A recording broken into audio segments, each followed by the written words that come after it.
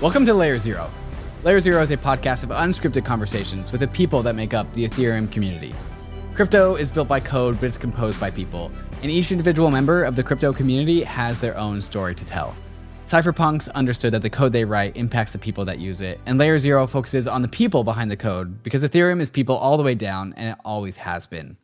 Today on Layer Zero, we're talking with Haseeb Qureshi of Dragonfly Capital. And Haseeb, we've had him on the Bankless podcast before, but always to talk about some sort of a thesis or mental model. And instead, in this particular episode, we talk about just the dynamics of being a venture capitalist in Web3.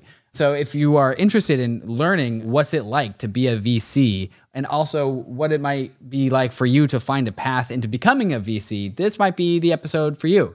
I think everyone, at least most people, when they get into the world of crypto, always kind of daydream about like one day they'll be a part of a venture capital fund and one day they'll be on the research desk. And I certainly had that dream myself. And kind of growing through the industry, I realized it wasn't necessary for me. But if that is what you are interested in, this episode is going to be perfect. We talk about what it's like to establish relationships with your portfolio companies. We talk about what it's like to add value to your portfolio companies. We also talk about the timing on when it becomes time to actually sell your investments and how you credibly and honorably actually find liquidity on the projects that you've had relationships with and what that means. And we also get into the concept of airdrops, whether airdrops are going to be here for the long term, or maybe they were just kind of a 2020 to 2021 thing, and really what it means to have a long-term thesis in Web3 versus just kind of looking at what's going on in the present moment. So a really wide-ranging conversation all about kind of investing in crypto, as we all do. So I hope you enjoy this conversation with Haseeb Qureshi. What's up, Haseeb? How's it going? I am doing well. How about yourself? Pretty good. Currently stuck between extremely bullish about the merge, but extremely bearish about most everything else. Yeah, that is reasonable. There's been a lot of good news about the merge. Mm-hmm. There has also been a lot of bad news in the world. So I think I agree with you. It does feel like we're in crypto. There's like a little bit of narrative exhaustion. It feels like people are getting a little bit tired of hearing the same old stories, but I don't know. I feel like fundamentals still look really good. So I'm feeling confident. Yeah. Narrative exhaustion is definitely one, but also I've gotten a sense of like bull market exhaustion over the last like 2 months. Maybe kind of the same thing. Just like, oh, like sweet, another play to earn game. Oh, sweet, another like NFT profile picture thing. Yeah. All right. Like we're done with that. Talking about the merge again. All right. Like cool. We've been talking about that for a while.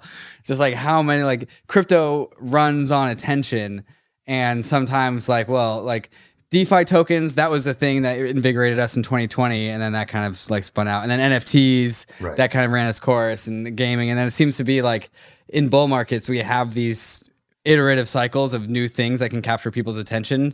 But eventually, like the sparkly new ideas kind of run out, and then people kind of like sober up. And it kind of feels like where we are right now. Yeah. Well, macro is definitely the driver's seat this year. Mm-hmm. And it's also, Bitcoin and ETH are doing most of the talking for the crypto market, which is also a sign that, like, again, it's primarily about macro. Right. At the same time, I remember in January, we were getting so many gaming pitches. It was like 5 metaverse pitches a week. It was like just exhaustingly repetitive. That's slowing down. Mm-hmm. So I'm definitely seeing less kind of metaverse automatically raise tons of money hype. It feels like investors are starting to catch on. I am still seeing a lot of DAO infrastructure, but I was seeing a lot of that a month ago. We were seeing like so many people telling the same story about DAO infrastructure. DAO infrastructure sucks. We're going to build better tools for DAOs. That's finally slowing down. And so now it does feel like there's a little bit of a dearth of ideas. We went through a few cycles of like, okay, DeFi on new L1s, and then it was metaverse, and then it was DAO infrastructure. And now I'm not sure what the pattern matching, like, okay, here's the startup of du jour is. I'm seeing more follow-ons from companies that already have established their businesses, and I'm seeing less interesting things happening at the very, very early stages right now. So when you're engaging with all of these like startups, these seed opportunities, angel investment opportunities, well, not angel investment for me, seed investment. Seed investment for us. Yeah, seed investment for you. Yeah. How do you keep the bull market mania at arm's length and also still do your job? How do you balance those two things? Well, the nice thing is that at seed, the market has fairly limited impact on seed, right? So seed prices go up, seed prices go down. It kind of depends on the supply of capital. But what's happening in public markets tends to have limited impact on what's happening there. The public markets have more and more impact on later stage rounds. And so you can kind of imagine like almost like a spring. And it's like really hard to push that spring all the way down to seed. But, Series D, Series E, Series C, they get affected pretty rapidly by changes that are happening in public markets. But the effect of that push and pull is not only graduated, but it's also, there's some latency in how long it takes for that to show up in seed. So for the most part, public markets don't affect seed too much. It's more about ideas and more about like what markets are hot that are driving entrepreneurs in a particular direction, right? So you see more concentration of ideas in certain areas when those things are hot in public markets. So, like you mentioned, there are always NFT projects raising. There's always NFT studios. There's always things that are tethered to the themes that are exciting in public markets. But for the most part, you can kind of ignore what's happening in publics when you're looking at seed stage deals. When you go further afield to like Series A and beyond, then it really starts to matter. Axie Infinity alone triggered an absolute mania in play-to-earn games. Yep. Like this one thing started to move billions of dollars of capital outside of its own token into play-to-earn games. The next Axie. We want to be the next Axie was like a line for a really, really long time. But like when you invest in these things, like your minimum locked up for a year and usually much more than that. And so you have no amount of like guarantees that the play to earn gaming thing is going to be around, let alone in 3 months, let alone like 1+ years. Right. So how do you just manage play to earn games is a really hot topic right now. And maybe the fundamentals are there and we do want exposure to that concept. And so that yes, this is an investable theme. But are the startups that are coming to my desk right now going to be the thing that actually capitalize on that? I guess it's another reframing of the same question, just like the mania and demand for it's play to earn gaming, we got to invest in that versus is it really going to be a thing in a year again? How do you navigate those waters? Yeah, that's precisely the right way to think about it, is that it's not enough to say this thing is hot right now. You have to draw the economics forward and really understand, look, by the time that we get liquidity on our investment, and the things that we're investing in now, which are pre-launch games, like from pre-launch game to actually getting a game in the market and monetize, and then the token gets launched and your lockup eventually starts to expire and you start getting liquidity, that is going to be multiple years. And so it's really not a question of what is Axie Infinity being valued at by the market today. The right question is, where do you think this market's going to be in 3 years? And, for us, or I would say for me personally, I'm actually... I'm very bearish on this current generation of play-to-earn gaming. I don't think it's particularly sustainable. And look, I've been in crypto long enough to know that although in general, you should assume that markets are smarter than you are and that markets are forward-looking. In crypto, I think those are both bad assumptions, depending on who you are. So I generally speaking, I strongly take my own judgment over what the market's telling me. I think it's very likely that when we see, now we've backed a number of games, and even games that are using play-to-earn style mechanics. But pretty much everybody we have backed, when we ask them, what do you think of Axie Infinity? Their answer is that, it's bullshit. It's not going to work. And, you need to have sustainable token economics in order to build a game with real longevity. And the game's got to be fun. And, the one thing that you'll never hear in the same sentence is Axie Infinity and fun. And in fact, you go look up any content you could possibly find on Axie Infinity, 100% of it is about making money and 0% is about having a good time. And that has to reverse for crypto gaming to actually have legs. So the games that we're backing are trying to be fun first. And the reality is that building a fun game takes time. Right. You don't get a fun game by doing a bunch of NFT pre-sales and land sales and this thing and that thing and then paying a bunch of people in the third world to play your game. That's not how you build a sustainable game economy. Right. You can't mint fun like you can mint a token. Unfortunately not. No, you can do that with NFTs, but not with games. Maybe that is, in hindsight, how we reflect on this whole NFT mania is we figured out how to briefly mint fun, and then we milked that for all of its worth. Yes. I do think that in retrospect, when we look back on this sort of Gen 1 of crypto gaming, it's going to look a lot like Gen 1 of tokens. Sure, which were bad. We're going to have the same kind of embarrassment. Yes. Yeah. People are going to look back and kind of be like, I was kind of right, but maybe I missed the particulars of why this generation wasn't going to work. Right. When you do your seed investing at Dragonfly, do you think about, is this going to outperform ETH, or how do you try and gauge performance? What is your measure for return? That is definitely the right question. Or Bitcoin or your preferred L1 asset. Yeah. You generally want to be thinking of, look, is this a good risk-adjusted return and risk-adjusted relative to what? And the answer should be the risk and return profile of just beta. Right, which is buying Bitcoin or buying Ether. That being said, our venture funds can't just go and buy Ether. So that actually is not literally the counterfactual, but that's ultimately what our LPs are going to judge us on is investing in you better than just buying the underlying? That's the metric by which we try to judge our investments. And Haseeb, switching gears a little bit, but also not totally, you have a background in poker. Correct. Can you talk about how poker has influenced your decision-making in these markets, especially the emotional ones? Yeah, it's a good question. So most people are aware a lot of poker players have found their way into crypto, but most of those poker players end up on the trading side. There are actually very few poker players I know of that have ended up on the venture side. And trading and venture require very different skill sets. So I think poker and trading have a lot of crossover in common. There's a lot of stuff in there about risk management, controlling your emotions, thinking in terms of expected value, being probabilistic about, understanding outcomes. Those are skills that poker trains you in that are very much rewarded in trading.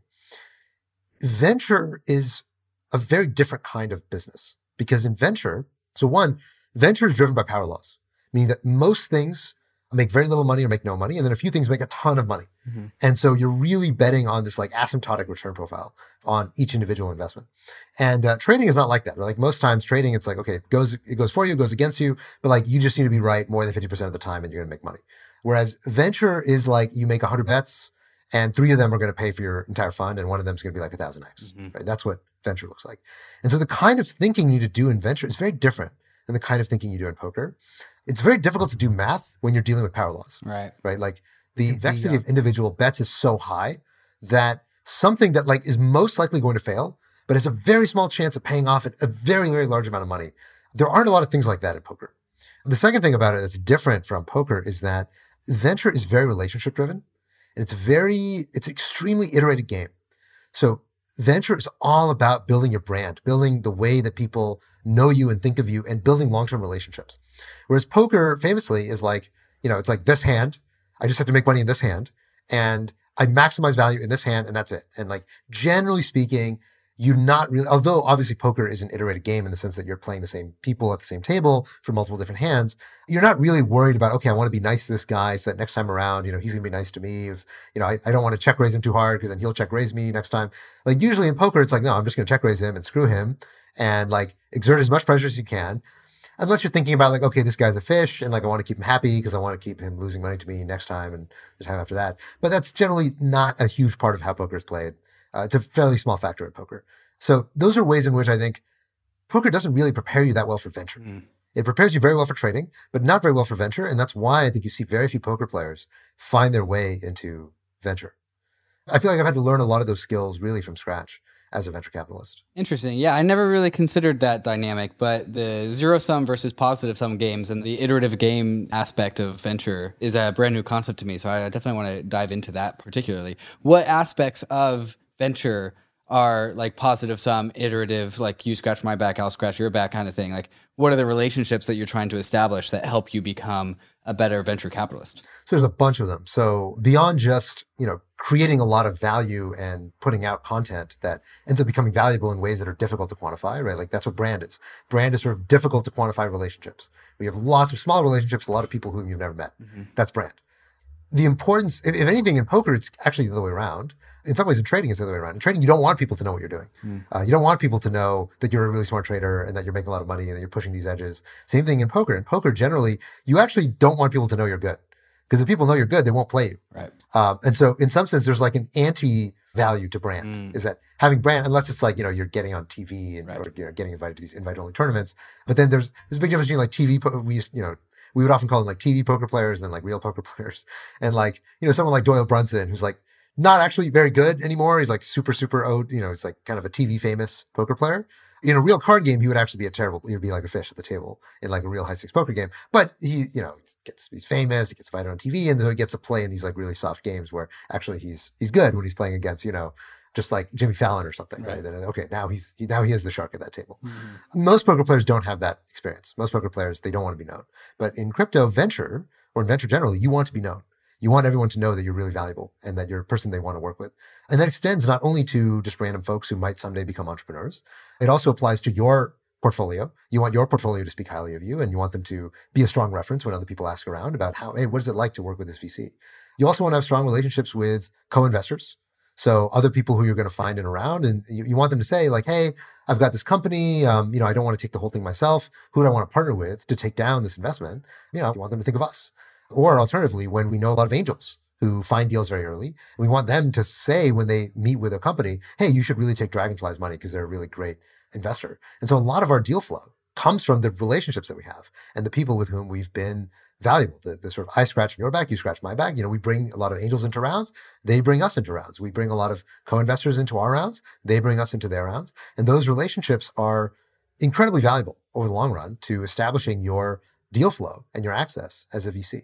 And that's the kind of thing you don't deal with when you're a trader or a poker player. There was a meme going around in crypto Twitter not too long ago. It was from the perspective of a venture capital fund. And it was like, when the portfolio company finally calls you up for that value add that you promised at the very beginning of the relationship. And then it was like, some like small little girl like crying her eyes out, like being boohoo, like, oh, I have to actually add value. Right. What does adding value actually look like? And then like, how would one add value to one of their portfolio companies? And I'm assuming that being one of the most viable paths toward establishing positive reputation for the venture capital fund. Yeah. So there's a few avenues of value add that are most common. There's a bunch of stuff that's really easy to do that a lot of VC, no matter how large, would be able to do it. So one example is helping with recruiting, right? So, helping them find candidates, helping them closing candidates, helping them just even strategize around a hiring strategy, which tends to be one of the biggest difficulties for early stage startups. Support on just kind of rote things like legal compliance, like figuring out where to structure, given how complex structuring tends to be for crypto projects. So those are some of the very early and obvious needs that early stage startups have. And then you can even go further afield, sort of more crypto native considerations. So, a lot of people need help with getting an audit. So, these auditors, they tend to have very, very long backlogs of audits. And if you can help them accelerate getting an audit more quickly, that's really valuable. There are a lot of service providers like, what's a good accounting firm? What's a good legal firm? What's a good PR firm if that's what I need? Or even, if there's a dev consulting shop that I might need access to, right? Then you've got things like, okay, can I help you place a story in PR? Can I help you get an announcement into the Block or into CoinDesk or into, one of these crypto native publications with whom, we have relationships? And then you start getting even more specialized, which is, can you help me with my token economics? Can you help me with my strategy? Can you help me with my go-to-market?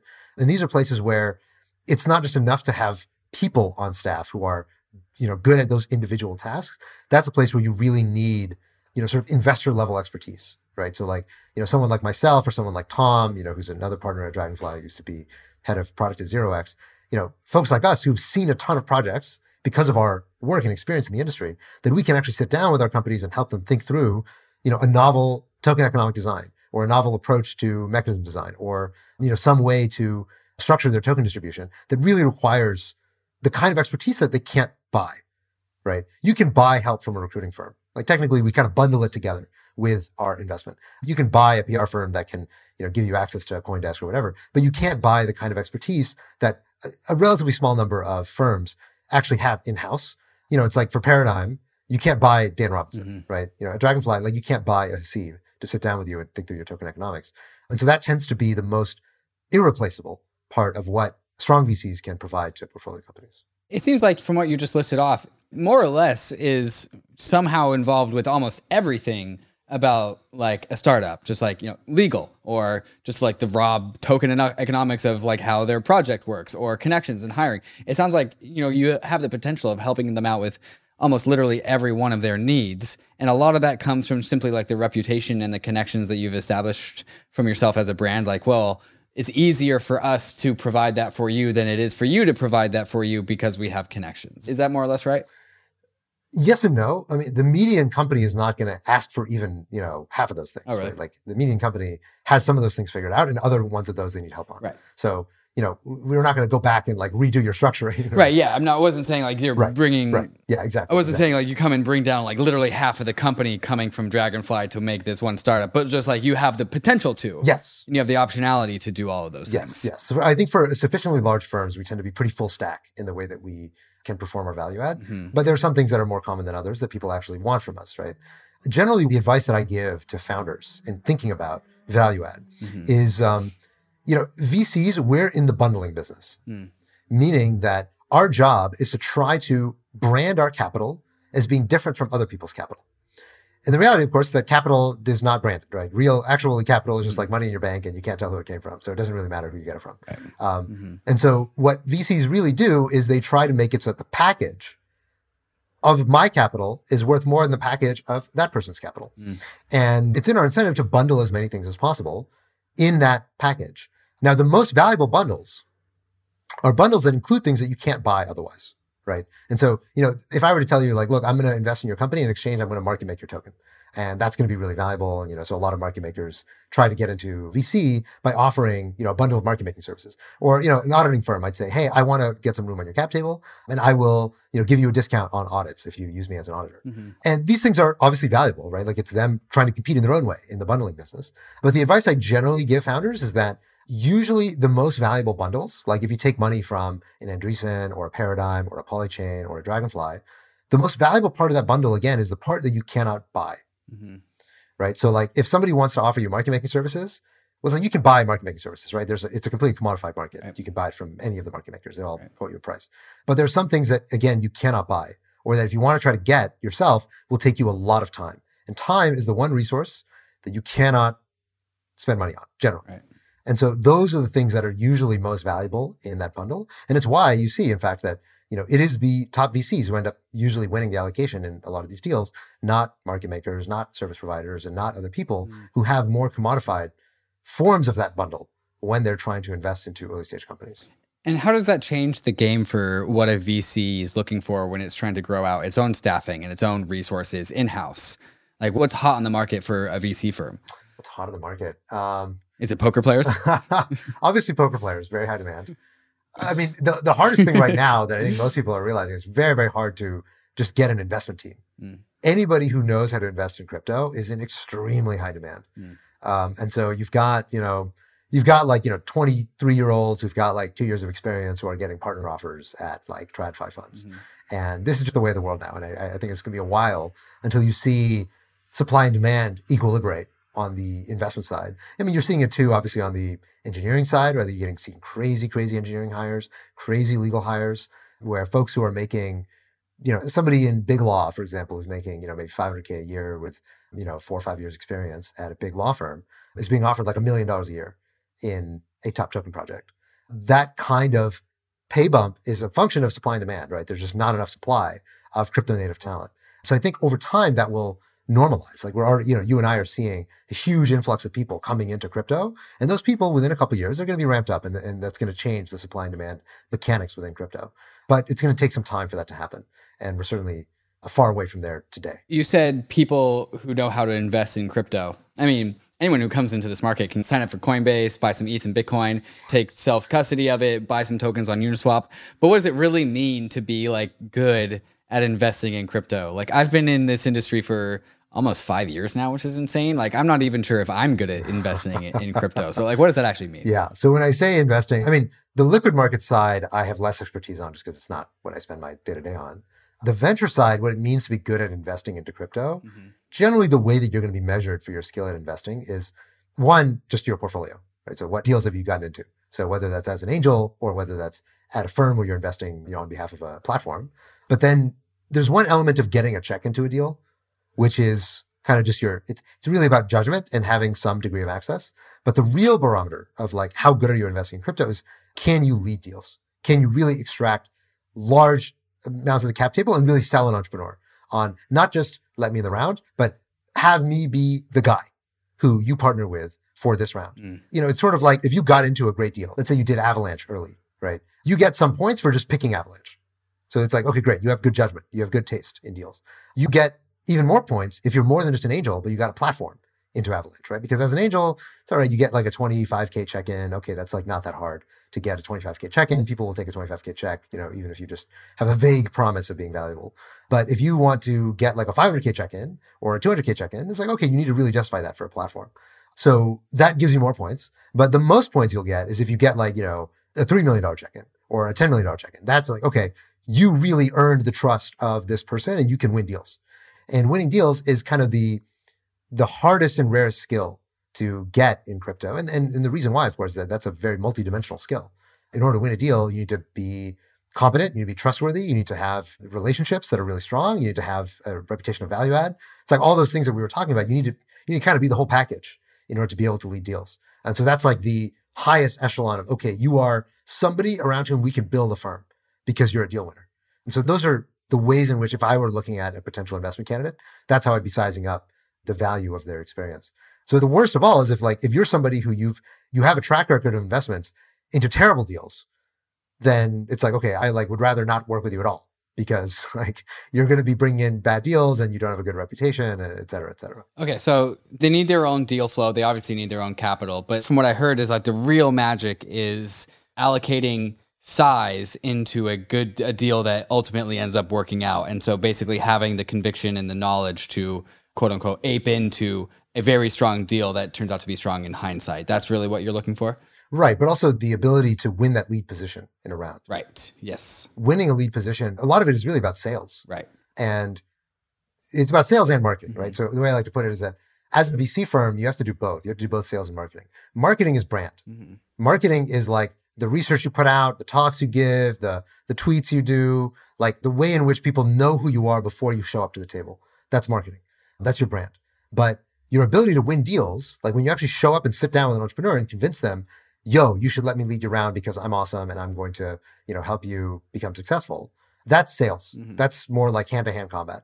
And in order to be a great VC, you need to be able to do both. You need to be able to do both, building the brand and the reputation of yourself and your firm, but you also need to be able to sit down with an entrepreneur and convince them that you're the guy. They should take you over Polychain or Andreessen or over Paradigm. And that's hard to do. But the very best investors have exactly that skill set. Am I allowed to ask what your pitch is, or is that trade secrets? You're allowed to ask. It depends a lot on the company, what the sales pitch is. But if I just sort of imagine myself pitching a generic company, I'd say there are a few things that I would lean on in my pitch. So assuming it's me, myself personally, who's the partner who's on that deal, the first thing I'd point out is that, I've invested in, a bunch of the great companies and products in crypto. So, I did the seed round of Avalanche, seed round of Near Protocol, seed round of Dune Analytics, Matter Labs, a bunch of the great companies, and, Compound and MakerDAO and 1inch and so on. So a bunch of stuff, whether it's in CeFi, DeFi, layer ones, layer twos, I've been an early investor in all those things. So I know the industry extremely well. I think very deeply and strongly about token economics. It's something I could sit down with you on and help you think through. How to design your protocol and what are the pitfalls that I've seen other projects fall into that you can avoid. I have relationships with all the big folks in the space, whether it's auditors, whether it's the publications that you want to get your story out into. And I'm somebody you want in your corner. I'm somebody who can help you think through the ups and downs of how to build this thing from 0 to 100. And then, of course, the other thing about Dragonfly that makes us very unique is that we're also a global firm. So we have a presence in Asia, which most of the firms don't really have. And we can help you think about how to bring your protocol or your company to a global stage beyond just the Twitter sphere. Twitter's huge, obviously. Crypto Twitter is a big deal, but it's only one part of where crypto operates. And crypto is a global phenomenon. And if you don't have a window into your community outside of the US or outside of the Anglophone market, then you're missing a big part of what's making your protocol tick. And that's something that I can help you navigate. So that's my very generic pitch. But usually it depends on who I'm sitting down in front of, what in particular I would be focused on in communicating why I'm the right person to partner with. Well, I'm sold. So there we go. You're gonna let me into Bankless? What you're saying? Yeah. Well, we'll talk about that later. Okay, so that's good. So after you establish relationships with these companies, I'm sure they turn into more than just your portfolio companies. I'm sure you get to know these people, get to know their face, you establish some sort of actual relationship with them.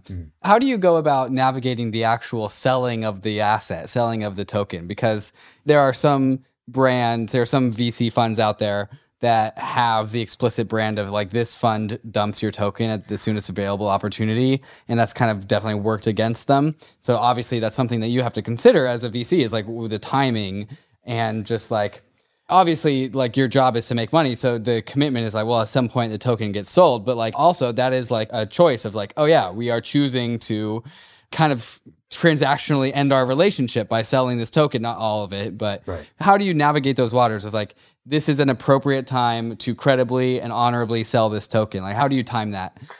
Yeah, it's a good and it's a very tricky question. So there's a few components of it. So the first, of course, is that, as VCs, we're always locked up in every investment. Certainly. We don't do any deals without lockups. Right.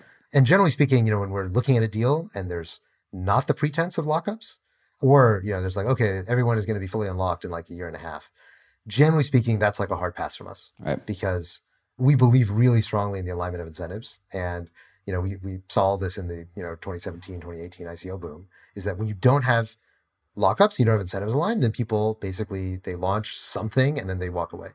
And we believe it's not healthy for the community. A webpage, yeah. Yeah, exactly. It's not healthy for the community. It's not healthy for the investors. It's not healthy for the founders. So we in general push for lockups, and we like lockups. And we often prefer them to be longer than what sometimes some of the initial state in which we might find these rounds being priced at. Now, that being said, like obviously as a venture capitalist, we eventually have to sell because we have LPs and our LPs have the demand to eventually get their money back. So we do eventually have to sell, but we're in no hurry to sell. Right. So as venture capitalists, we're not traders. There's no reason why we have to sell the moment that our lockup expires. And so generally speaking, we don't sell when our lockup expires. And our view also is that, most of the money in the space is made in the long run. Like there's always money that you can make by flipping things quickly, buying things early and then selling them as soon as they become liquid on the market. There's some folks who engage in that strategy, and it's a strategy that can work. Sometimes it doesn't work, but a lot of times it does work. But that's not how the big money gets made. The big money gets made by finding the right things and sticking to them and betting them as they continue to grow and becoming extremely valuable, right? Like the way that you got rich off Ether and Bitcoin was not by jumping in and out of the market when, things were good and things were bad.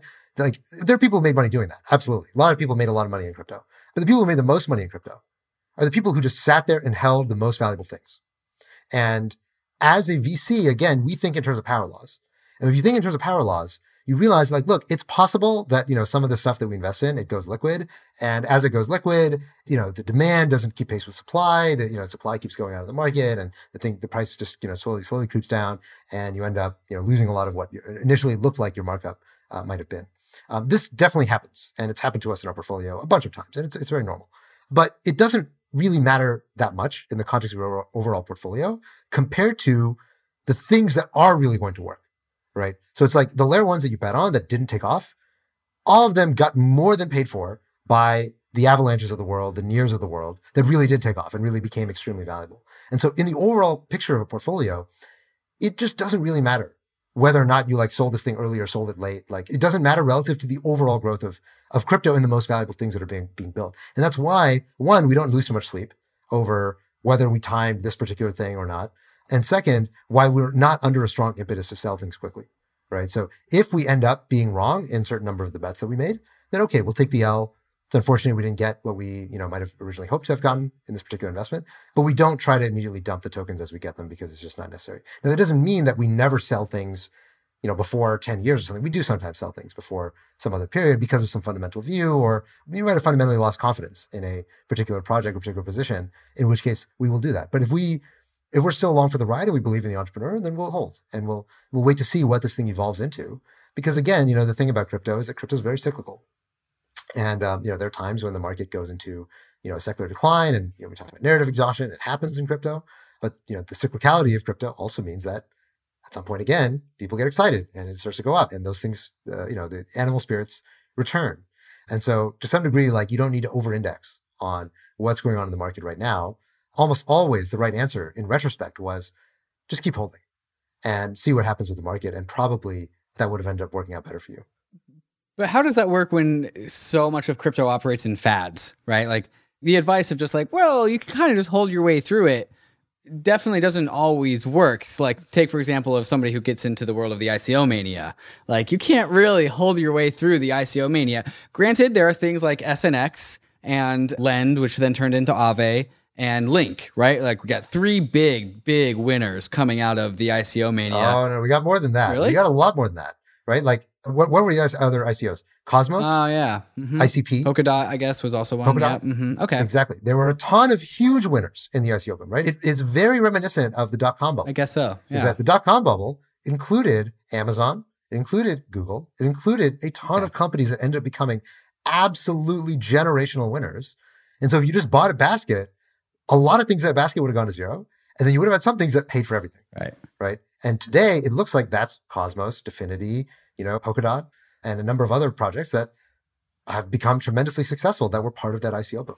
Yeah, I guess I might have revealed my 2017 investor naivete because I was definitely buying Substratum and a bunch of other just like, shit coins all throughout 2017 because I didn't know what I was doing. Something's got absolutely wrecked, right? Something's got absolutely wrecked and are just lost to history. But there were a lot of things that ended up becoming among the most valuable protocols in existence. So on the whole, I bet you that if you index the ICO bubble, you made money. Interesting. You talked about how like 3 W's will pay for the fund and then 1 W will be like the 1000X that like really is a differentiator. Has there ever been like a time where you've been listening to a pitch or you just kind of been reflecting or diving deep on a project and you're like, it's going to be that one? Is there ever a time where you identified it ahead of time? Where I identified it correctly ahead of time. Yes, correctly ahead of time. Or at least, ballpark. Yeah. Ballpark.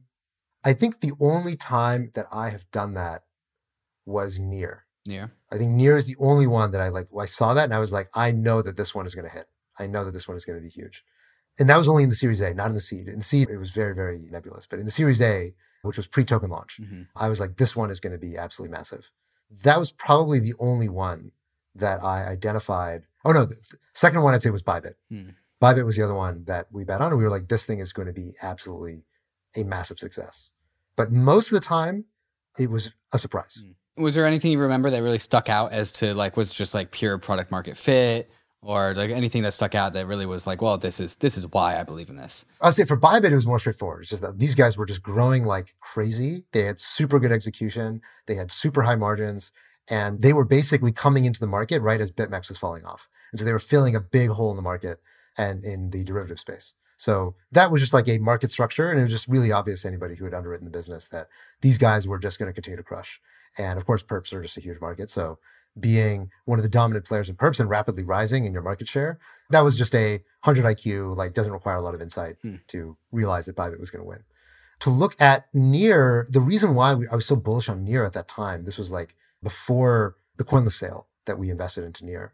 And the reason why I was so bullish on Near at that time was one is that I felt like Near was probably pound for pound the best engineering team in crypto, in layer ones. Second is that they had basically innovated on the design for Ethereum 2.0. Like Ethereum 2.0 actually took a lot from the Near sharding design. There was a lot of, I feel like the 2 things that were most influential on ETH 2.0 were probably Near and Filecoin, were probably the 2 biggest influences. And Near just had the most credible shot on sharding of any blockchain that I'd seen. And that seemed really, really compelling. And third is that they had an EVM story. And I was, very bullish on the EVM continuing to be dominant.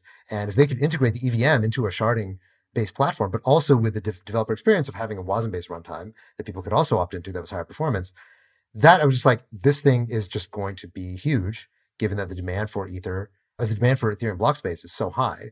And I think sharding is just long-term the most credible path to scaling. Or not the most, but one of the most credible paths to scaling. So that made me just incredibly bullish on Near. Do you know when this was? When was this? This was late 2020. So this was like October-ish, I think. Okay. October 2020. Yeah. Demand space for Ethereum had started to pick up. We were at 1 Gwei gas prices for a really long time. Right. And I can't remember when we actually broke out of that paradigm and went from like 1 to 3. And then a few months later, we went 3 to 10. Right. And everyone was like freaking out about how congested Ethereum block space was. I think that was towards the end of 2019. Yeah, well, this is after DeFi But summer. you must have been baking in growth and demand. Well, this was after DeFi summer, but yes, 2020 was DeFi summer. Okay, I was a year off. So this was late 2020 when it was pretty straightforward that demand for block space exceeded what Ethereum was going to be able to do. Mm-hmm. And the other thing, of course, was just that Ethereum 2.0 was so far away. Right. And it was just really obvious to us that like everybody who was thinking Ethereum 2.0 was coming soon was completely off the rocker and like it was going to take forever for Ethereum 2.0. So you needed to have other approaches to scaling blockchains to come in the interim. Like at that time, there was this debate that I feel like in my mind got resolved in early 2020 of, is it going to be Ethereum and Ethereum 2.0 or is it going to be alternative layer ones? Mm-hmm. And I just became absolutely certain basically in like early, mid, late 2018, it was not obvious to me. I feel like it really could have gone either way. Early 2019, it felt like it could go either way. Mid to late 2019, I became more and more certain that other layer ones were going to matter and that Ethereum was not just going to own the entire market. Mm-hmm. And then by late 2020, I felt like it was just a done deal. And what do you think now? I think it's been the same since 2020. It's a done deal. Yeah, has not changed. We're in a multi-chain world, right? There's no longer a debate. It's just a fact. What do you think over like 2025 to 2030, the distribution between market share between Ethereum and the rest of the alt layer ones? Do you have a kind of a gut ballpark field on what that might look like? It's an extremely hard question. If I just had to give a guess off the top of my head, I would guess that Ethereum is probably going to have like 50 to 60% market share. And then like 3 to 5 alt layer ones split up the rest? Something like that, yeah. My guess is that like the number 2 player probably has 20% market share, and then it like kind of falls off from there. Sure. Switching gears a little bit here, going back to kind of the similar question where like you had this opportunity and you knew ahead of time that this was going to work. For me in 2018, that was Cosmos. I learned about Cosmos doing just like basic, 2018 was my first like 9 months into crypto. So I was very, very new, but I still had like my strong intuition that I think most people didn't have back then. And the multi-chain and like interoperability layer is very, very attractive. It's like a very simple concept. Oh, we got all these chains. Well, we need the chains to span the chains. That was Cosmos. Like, obviously, we need that. And I remember I was working at an ICO advisory company, my first crypto job. And I went and printed off like the first couple pages of the Cosmos white paper. And I took it over to the research team. I slapped it down on the desk. And I goes, guys, read this. And I was like, they were all like, oh my God, this is so great. This is exactly what we're looking for. So basically, the TLDR of the story is like, I had that. Like, I called that. But after I was like, okay, like, how do I buy the token? Turns out like they had already sold the token to, I'm pretty sure, accredited investors that I was not able to get in at the time because I was like a recently broke college student. And so we've had this conversation about like VCs and their connections to media firms and to smart contract auditors and being able to provide value to their angel or to their seed investment companies or portfolio companies by using their connections. And like, you know, we still have accreditation laws and all that stuff. And to some degree, part of the Web3 narrative is like, we can get away from all that. Right. Like we can have like the users. And that was the ICO narrative, is that it's the users that are the investors now. Do you still see any like kernel of energy around that narrative in Web3? Because I see it less and less and less these days. Yeah. Well, first of all, didn't Cosmos do an ICO? Yeah, it might have just been before my time. So I might have just missed it. Okay. Yeah, because I'm pretty sure they did. I'm pretty sure they did. The story is still the same. But yes, but I understand the broader point. Yeah. So I guess there's a few things, right? So the first thing is that when we say retail, what do we mean by retail? And what do we mean by the community, right? Those are often the two terms that we kind of use interchangeably, but I think they also imply different things. The reality, of course, is that you look at DeFi, right? Like when you open up an IDO, the vision behind opening up an IDO or opening up like NFT minting is that the community or retail gets to participate, right? And the reality, of course, is that it's not retail or quote unquote the community that participates. It's a bunch of trading firms with bots that actually can, you know, get into flash bots or you know, front run the mempool or do all this fancy stuff to go and fill out this entire thing before you can even show up, right? If you're sitting there clicking buttons on an interface, like you're already out of the game, like you're done, like don't even bother. So the ability to really identify what do we mean by retail has become more and more clouded over time as the space has gotten more professionalized. So that's one thing. Now, the second thing is that in some ways, kind of one of the most pure embodiments of what we mean by retail and the community is what's this term called? Like Discord grinding or whitelist grinding? Yeah. Where basically like, you know, folks who basically will just go around and like basically farm engagement in a bunch of different Discords in order to get invited to be able to, you know, pre-mint. Farm participation. Exactly. Yeah. Farm participation, right? And like, in a way, this is actually very, these are true retail people who are doing this, right? Like this is not trading firms that are going in and doing it because you can't do that at scale, right? This is like true individuals. But of course, it's the most cavalier, mercenary kinds of individuals who are going in and doing that.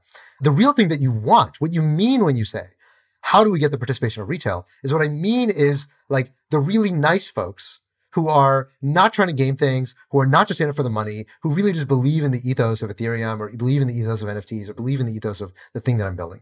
And the reality is that like, as you start slicing up the pie of what I mean by retail, it starts getting smaller and smaller and smaller and smaller to the point where like, it's almost impossible to actually specify those people within a set of rules, right? Like, it's kind of like, I know it when I see it, when I know like a real genuine community member, but there's no mechanism I can come up with that actually distributes tokens to just those people and not these other people who I don't want to give tokens to because they're all a bunch of mercenaries.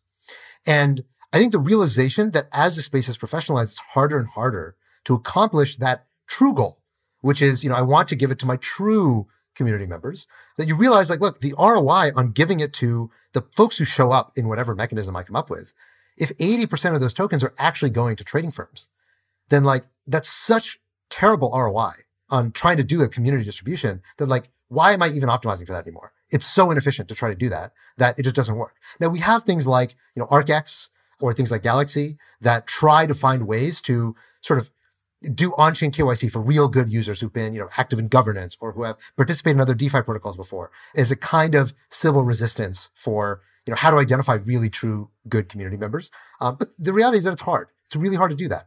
And so one of the reasons why people kind of throw up their arms and give up on this notion of, really trying to do an earnest distribution to community is that the definition and the ability to access that community has changed over the last 3 to 4 years, right? 4 years ago, it was much easier. Mm-hmm. If you did an ICO, you could pretty much bet that most people who are buying your token were genuinely quote unquote retail or quote unquote community members. But that's just not true today.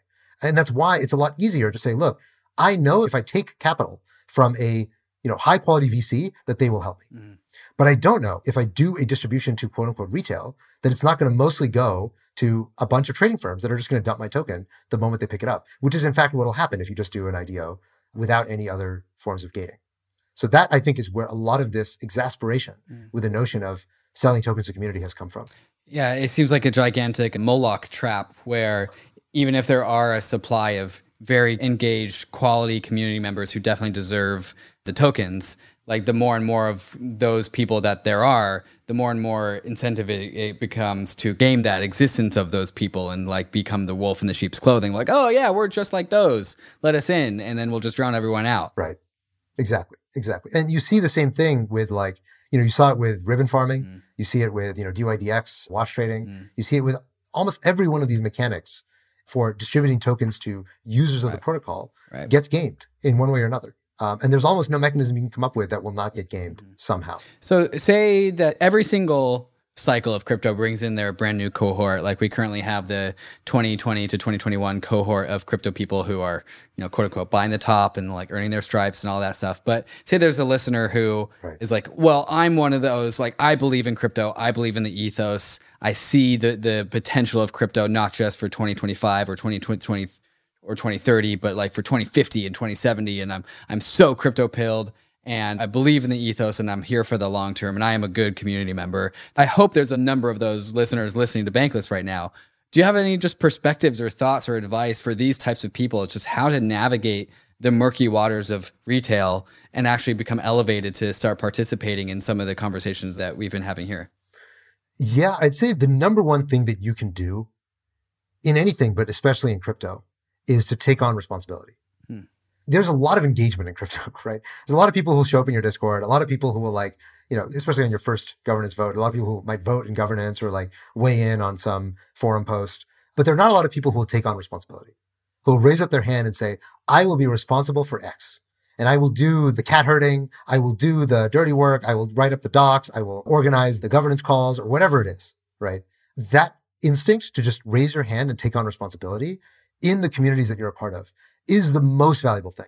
And the most likely thing that's going to, one, get you a lot smarter about Web3. And also, if what you're looking for is compensation as a, member of the Web3 community, you're going to get there much faster by taking on that responsibility and also getting invited upwards to take on responsibility in other communities and other DAOs and other multisigs, right? Like if you show up in a bunch of these Discords and you just, type a bunch of random stuff and get into arguments and then, expect an airdrop, that person is going to become much less successful over the next several years than the person who learns how to be an active and engaged and valuable community member.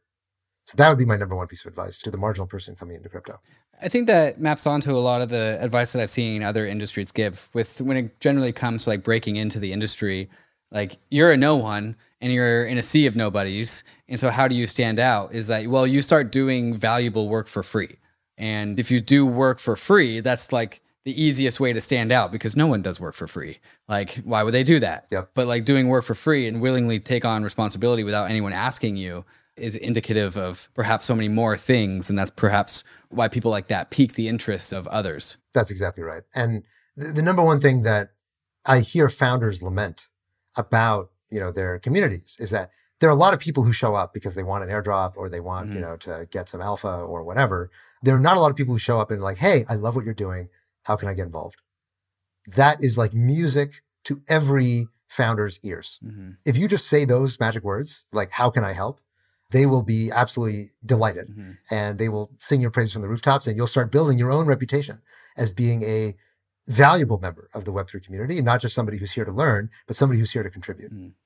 I will say that the question of how can I help, not from the centralized projects, upstarts and startups, but from the DAO side of things, the question of how can I help has become like an absolute meme, because everyone in a DAO, in a decentralized DAO, wants to ask that question, but no one wants to actually be the delegation of responsibility. Right. And so no one in DAOs, no one can actually say like, do this. We need more people in DAOs to say, oh, you want to help? Go do this. We have not enough people to delegate responsibility and way too many people saying, oh, let me know how I can help. Fair enough. Yeah, that's a fair point. Do you pay attention to like the DAO dynamics?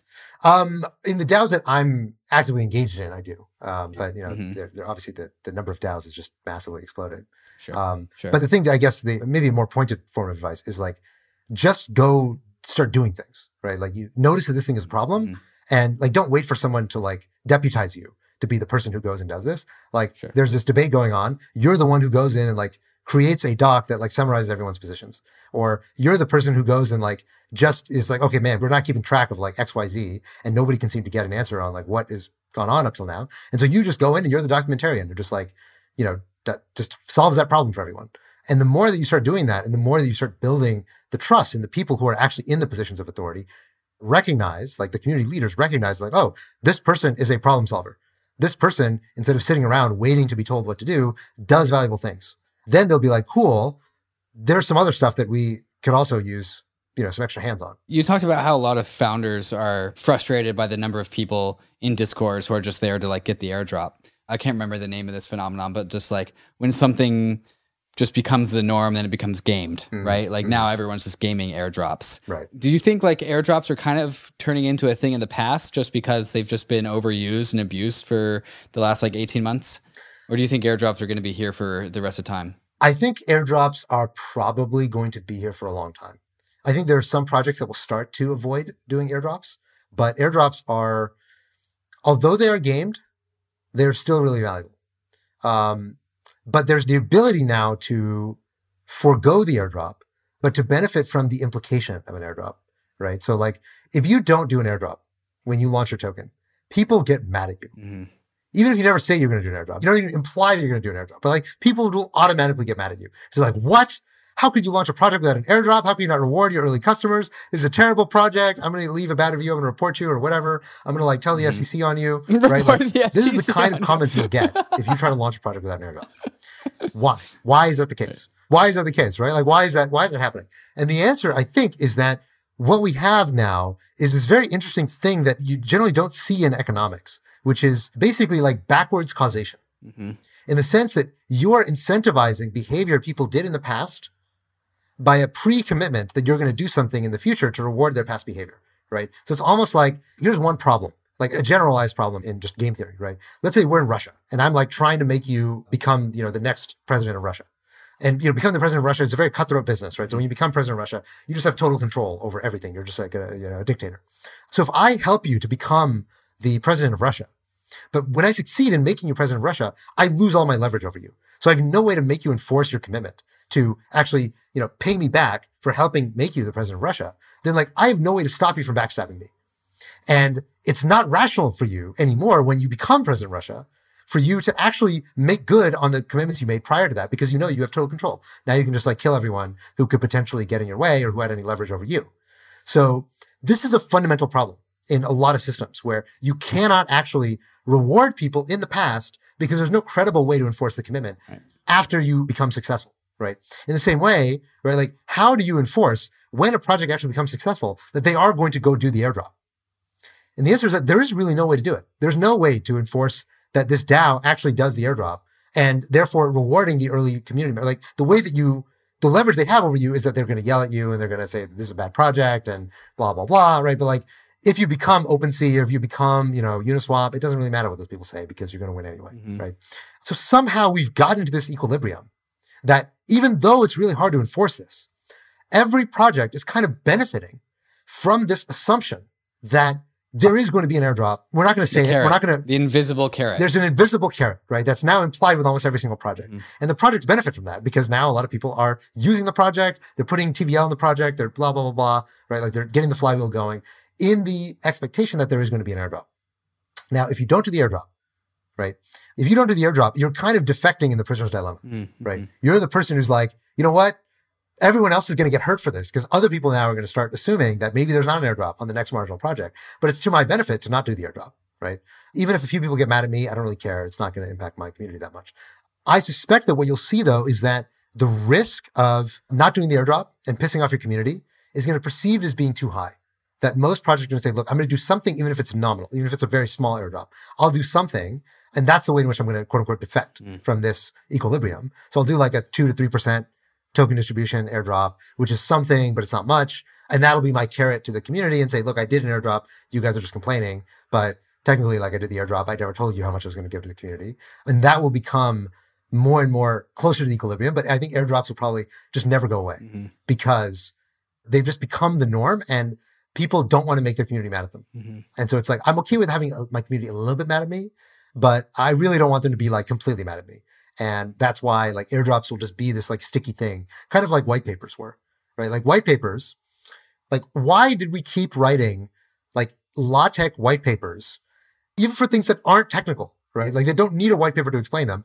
Like after 2017, there became this like cargo cult of if you're launching a token, you need a white paper and you need to put like math equations in it.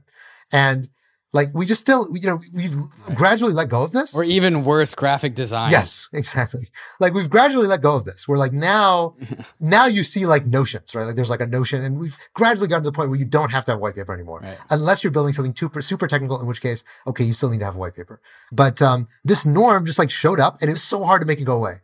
Even when I would tell entrepreneurs, look, I don't care. You don't need to have a white paper. Just explain what you're building clearly. That's all I ask for. I do not ask for a white paper. I don't want a white paper. I want a clear explanation of what you're building. But it took a long time for it to go away because a lot of these norms become really sticky and hard to dismantle. And I think airdrops might be one of them. Right. It's just such a useful primitive that it seems like people with enough creativity would be able to derive some sort of value out of them because you can kind of custom design an airdrop however you like. It's almost like Turing complete, right? Like you can kind of design an airdrop however you see fit. So it's really up to you to make it work. Haseeb, as we kind of wrap up here, I have just a zoomed out higher level question for you. Yeah. Do you think Web3 is currently, or at least on the trajectory towards trying to kind of fulfill some of the goals that the crypto industry has for it? Like Web3 has an ethos, it has like a vision, or are we not doing that? Or are you more agnostic to like people's subjective interpretations as to what Web3 should be? Does that make sense as a question? It does. It does. I would say I am personally more agnostic about what Web3 is and what it's supposed to be. You know, the term Web3 has metamorphosed so much over the last few years, right? Like Web3, you know, originally we just called it crypto. Now Web3 kind of is like this big basket of things that includes a lot. When I think Web3, you know, what that originally meant to me was a replacement for traditional web services intermediated by blockchains, right? Like that's what I think when I think Web3. Now, the term obviously has become much broader than that. For the record, that is the first way that I started using Web3 back in 2017, 2018. And then it kind of left the common vernacular and then it kind of resurfaced in the last year. Yes. Personally, I just use it because it pulls well and people like it. It does. It's now like the more, it's a more respectable way to describe crypto. Yes, Web3 like exactly sounds more right. futuristic, sounds more idealistic, right? It's more respectable. And this is just the thing that happens, right? Like with words, is that some words get stale and you got to let them go and you got to adopt new ones. So yeah, what are my views on the direction of Web3? I think the reality is that every single time I've heard somebody tell me what Web3 was going to be or what crypto was going to be, they were almost always wrong. And the reality is that, like, I've been in this industry long enough to know that no one knows where it's going. No one is able to predict the future direction of this stuff. The way that I see it, like all of us, all human beings who are participating in the crypto revolution, we're all playing on this like giant Ouija board and we're all pulling the thing in a different direction. And somebody who claims like, oh, I know what word we're spelling. They probably don't know. They might know the direction that we're pulling in right now. But as more people enter the space, as more ideas are invented and as more founders come in and start, you know, moving the direction of innovation somewhere else, we're going to see all this stuff evolve and all this stuff change. And so the answer in my mind is like, I think that the job, at least of a crypto investor, is not to try to predict the future, but rather to pay attention to the present.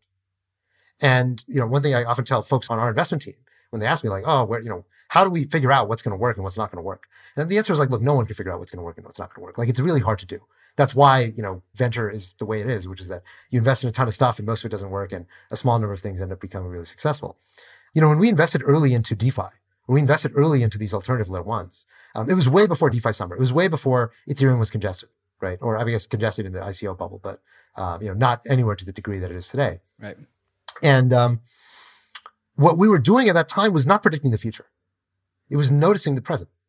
It was noticing that there were all these great entrepreneurs who had genuinely really novel ideas about how to build a next generation blockchain, that if in fact we were going to get tens of millions of people into crypto, that was going to be necessary. And they were building it and they had insights that were real. DeFi in the early days, it was a bunch of nerds who were just like off in a corner playing with Lego blocks. And at that time, it was not obvious that any of this stuff was going to be significant or that it was going to be billions of dollars locked in any of these protocols. At the time, it was just a bunch of nerds in their garages, right? But noticing that what they were building was actually really sound, was actually going to work if it really got to scale, and that it was really creating brand new innovations that had never before been invented. Noticing that was our superpower as investors. Mm-hmm. And so I think the same philosophy today is that I don't see my job or even my ability as being able to predict the future of crypto. What I see my skill set as is being able to notice what's happening in the present, to understand it, to explain it, and to at least draw the line out. But the line is super uncertain where it goes. And to that extent, I'm kind of along for the ride just as much as anyone else is. Yeah, and it's certainly a fun ride. Haseeb, one last one, and we'll wrap this up. Is there any just rule of thumb or life advice or just law of the universe that you pay attention to and follow every single day when you wake up in the morning? Any bit of advice that you think is pretty canon that you like to share? A piece of advice that's canon to you? Yeah, I guess for me, the biggest thing I'd say is that your scarcest resource is always time, even when it doesn't seem like it is. So anything that you can do to get more time is almost always the most valuable trade-off you can make. Time being the one asset that you cannot purchase or mint or freely create. Exactly. And so Haseeb, with that, I thank you for your time and spreading some of your knowledge here on Layer Zero. Thanks for having me, David.